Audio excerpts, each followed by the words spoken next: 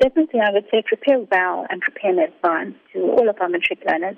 To prepare well, number one, you have to take care of your body and your brain. And you do that by eating fresh, healthy, nutritious food for breakfast, lunch, and supper, and snacks in between. Think of your brain as a jug of water. When you're thirsty, you drink, the water gets finished, the jug gets empty, and the only way to fill up that jug is to open that tap and put in water, and that is how your brain is as well. Also, you need to have at least about 2 liters of water a day to keep alert, to be refreshed, and then stay away from caffeinated drinks and energy drinks. It's a no-go zone for students. It often gives you all of these different chemical imbalances, and it doesn't aid studying.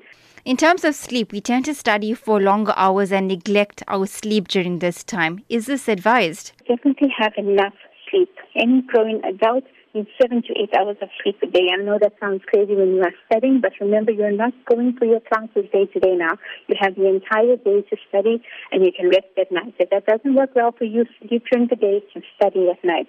Your brain is like a computer. It has a save button, and your body's save button is sleep. When you sleep, your brain literally replays everything you've done for the day and stores it away in files. So that is why cramming doesn't work, because you cram into the late parts of the night or the morning, you come to the paper and then you're completely blank because you haven't stored away that information. How important is it to actually take regular breaks and de-stress? You need some way to de-stress, whether it's listening to music, exercising, dancing, painting, or even just chatting to your friends.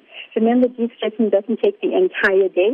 It's in between your study sessions, whether it's 15 minutes or half an hour or even an hour. Aim for understanding the content you're studying, not just memorizing it.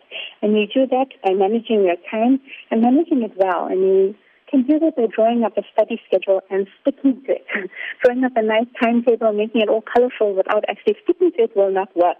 When you write something down that you're going to study at a certain time, make sure you do it. Study in 45-minute sessions to avoid anxiety, extreme tension, or stress.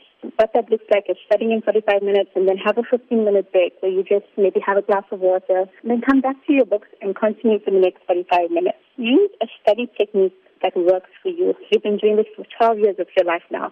You should know what works well for you and what does not. For example, just reading with your mind is good, but did you know you can actually increase your memory by 50% more when you read and write? And then finally, you need to maintain a positive attitude. Give it your all. And do it for you, yourself, not to please anyone and to make anyone else happy, but just so that you know this is your future.